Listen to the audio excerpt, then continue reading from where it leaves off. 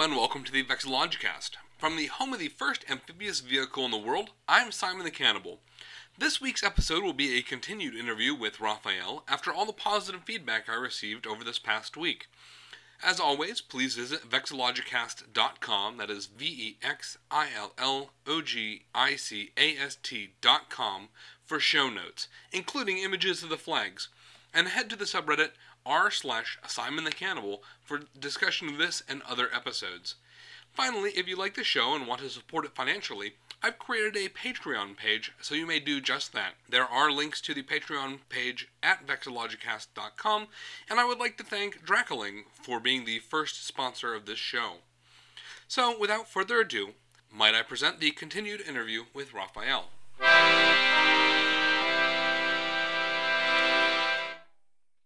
To jump into the red, white, and blue just a little bit, I wanted to bring up, you mentioned the Haitian Revolution, where they took the French flag that was a rejection of horizontal tribands and flipping it on its side to make a Republican triband of blue, white, and red in the French Revolution, which also matched the French Revolution cockade. But you also see in the Haitian Revolution a rejection of the French flag, and again the vexillographic realities of people who cannot necessarily get their hands on a lot of cloth to represent themselves, and taking the French flag, cutting out the middle, the white part, and stitching the red and blue together and flying that as their own flag. It's blue and red with a white square in the middle. And their crest. Absolutely. Yeah. Interestingly enough, before I walked over here, someone was asking about the Haitian flag, and they were asking about the cap. And interestingly enough, I knew what that meant. The Phrygian cap, yeah. Yeah. It's the Roman. You know, if you were a Roman slave, they would give you that cap, and you were free. It's a symbol of freedom, and also. The Cubans use it in their crest. They use that, and they use that cap with the white star. So it's a red cap with a white star, a symbol of freedom. Absolutely. And it's very much in tune with the neoclassical motifs that were really adopted by many states and many United States that kind of were a departure from the heraldic flags of Europe and of Maryland, because Maryland is the only one that's heraldic. And it's a terrible pun. I don't know if you know this. No, I don't, but I love that flag. It's beautiful. It's great.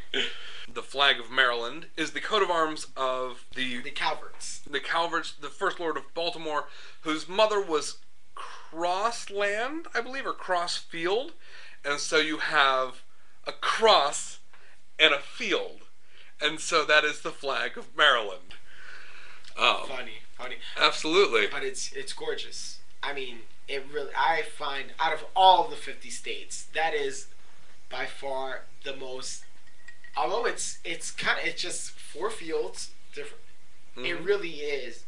The colors are very balanced. You have white and black, contrasting colors, and then you have red and yellow, complementary colors. You have these cross fields, which the motif of the X that separates them, or the cross that separates them, is copied on the two different quadrants, and then you have a diagonal, which then cuts the whole thing and gives it a direction. So, I mean, design-wise, I don't know if they were thinking about all of that, but it's really beautiful. I love that flag.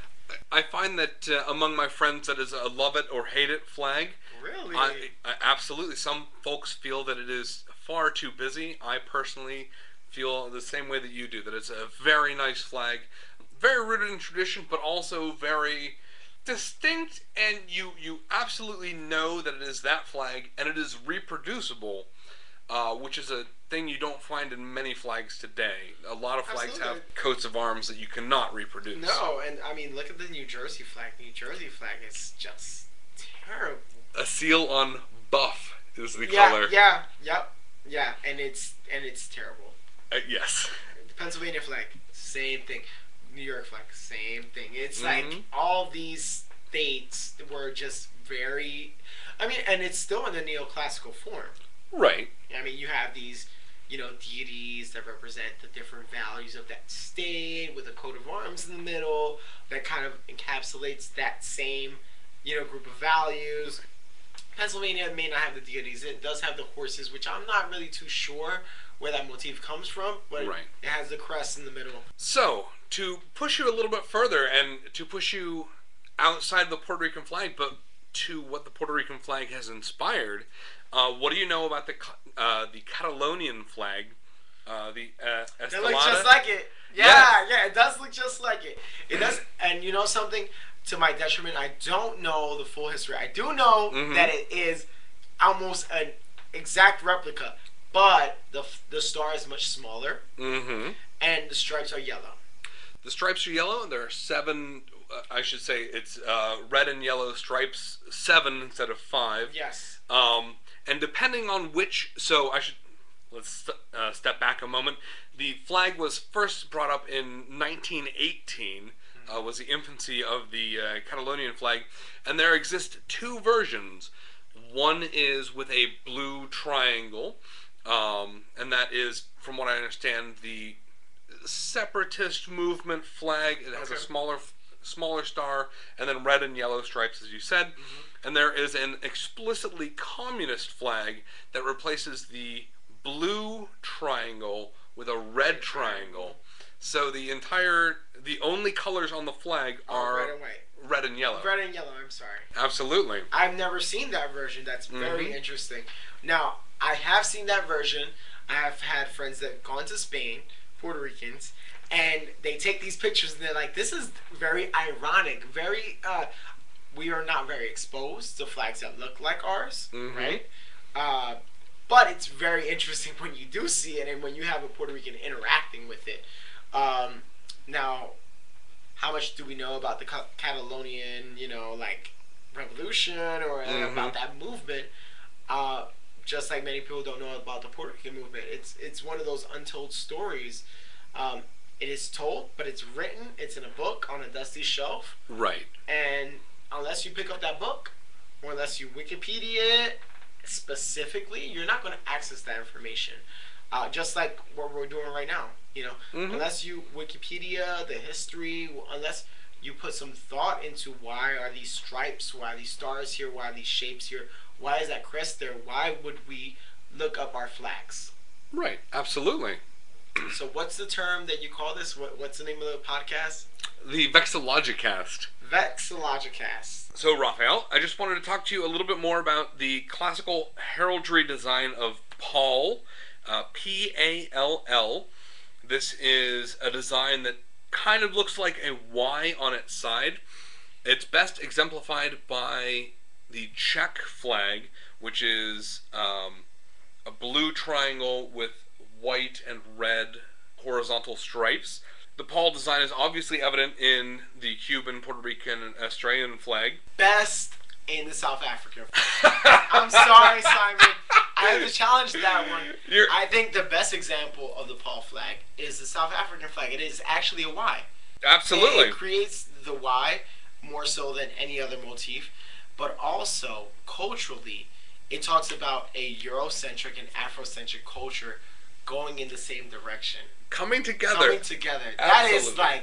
That is one of the most fabulous and inspiring flags that I've studied, that I've looked at, and I was like, it's cool.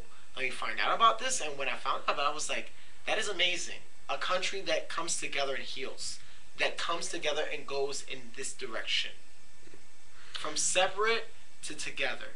It's a very cool flag in that it has the classical Pall design. It's very interesting in that it obeys the rules of tincture, which is it has colors. I believe it's black, red, and green. And they're complementary colors. The colors actually are they're on the opposite sides of the flags, but if they were folded in half, they would be complementary colors. It is fimbriated by both gold and white, which are significant, obviously, in gold and silver for South Africa's past. Surprisingly, it violates one of the main pieces of to design a good flag is to have three or fewer colors. The South African flag has five colors on it, but it does it exceptionally well. Um, it is a distinct flag. It is a reproducible flag, and it has such deep symbolism that I like. Both you and I right now are smiling very greatly at just thinking about the South African flag. Yeah, very cool. Very cool. No, I definitely agree. I am definitely someone that likes the three color flag. Just because you can get really busy. I mean, people have their qualms around the Maryland flag. It goes into four colors. But I think that the three colors does allow you to get a complementary color and then a color that really makes the whole motif really like sing. And once you get into like five colors, it starts to look a little, unless you have a crest. I can only have an exception when you have a crest. When you have a crest, you're able to bring in different elements, and then if the crest is on a white field or if the crest is on a solid field, you can play around a little bit with it. Just because the crest gives, I love crest. Mm-hmm. Personally, I think that if a crest is incorporated onto a flag with the right colors and the right balance, and of course the right, you don't want stripes to look weird or anything, you're able to really make a beautiful flag. I mean, the Mexican flag is beautiful. Absolutely. And actually, the classic Italian flag is also beautiful. And, all right. and so you have a couple crests going on there that are not incorporated in the contemporary. And I will hand it to you with especially the Croatian flag, which uses a coat of arms that is a checkerboard red and white, which is pretty fantastic. Yeah, no. The Croatian flag is like that's fancy. Mm-hmm, absolutely. It's very the design is I would venture and say that it's very classic, very clean. So it does have a crest, but it's heraldic. So it's a crest that's very clean. It doesn't have horses or all this other symbolism. Easy to reproduce as well. And I love the Croatian flag. I think that's one of my favorites as well. Right. So that covers what I want to talk about with the pole design coming together. This sideways Y. But as you walked into my house today, we started talking about the flag of the District of Columbia, and I just wanted you to repeat for the Vexillogicast listeners what you had mentioned earlier to me, which I thought was amazing. So I mean, when I first saw a DC flag, when I got to look at the DC flag, I already was a little bit more into heraldry. I'm sorry, that's one of those words. It's really hard for me to say fine. Because I'm bilingual. But you should listen to me try and say the Vexillogicast when I have a couple of beers in me. Yeah. So I guess vexillogically, when I looked at the flag, I immediately started to think about not where it came from, but what it could mean, right? So you're talking about the District of Columbia. There was a lot of thought put into this geographic area. A lot. It was not about being in one state. We had to put it in between states. It was like we couldn't put it in one area of the country at that time. It had to go into the middle. I mean, there was a lot of compromises made. What was going to be housed there? So when I first saw it, I saw a plane of white with two stripes, two red stripes, horizontal stripes. And when I saw those, I was like, oh, that's Virginia and that's Maryland. Two stripes out of the 13 colonies. And when I saw the three stars, I was like, what's housed in D.C.? It's the three branches of the government. So when I saw that, I was like, oh, D.C., okay, cool. Two stripes, two states, three branches of the government housed within this white field. And I mean, it was like, that was dogma for me for years until I started doing a little bit more research. I was like, oh shit. It was like Washington, George Washington's family crest, boo. Boring. Right. I thought it was so boring.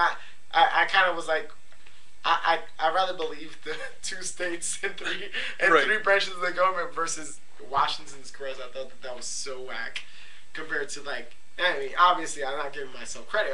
I'm sure people have thought of that. That's not an original thought. I am not going to claim that.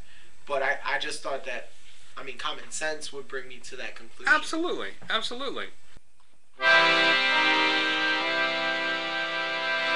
Alright, thanks again for listening. If you have a topic you'd like to hear about, please feel free to contact me however you feel comfortable. Vexillogicast.com, again that is VEXILLOGICAST.com, has a number of options including Twitter. Again, episode 8 will be an introductory episode, and episode 10 will be the first to focus on state flags. I haven't quite decided on what the next episode will focus on, so please feel free to send me your suggestions. Thank you for listening, and best wishes from the Vexillogicast.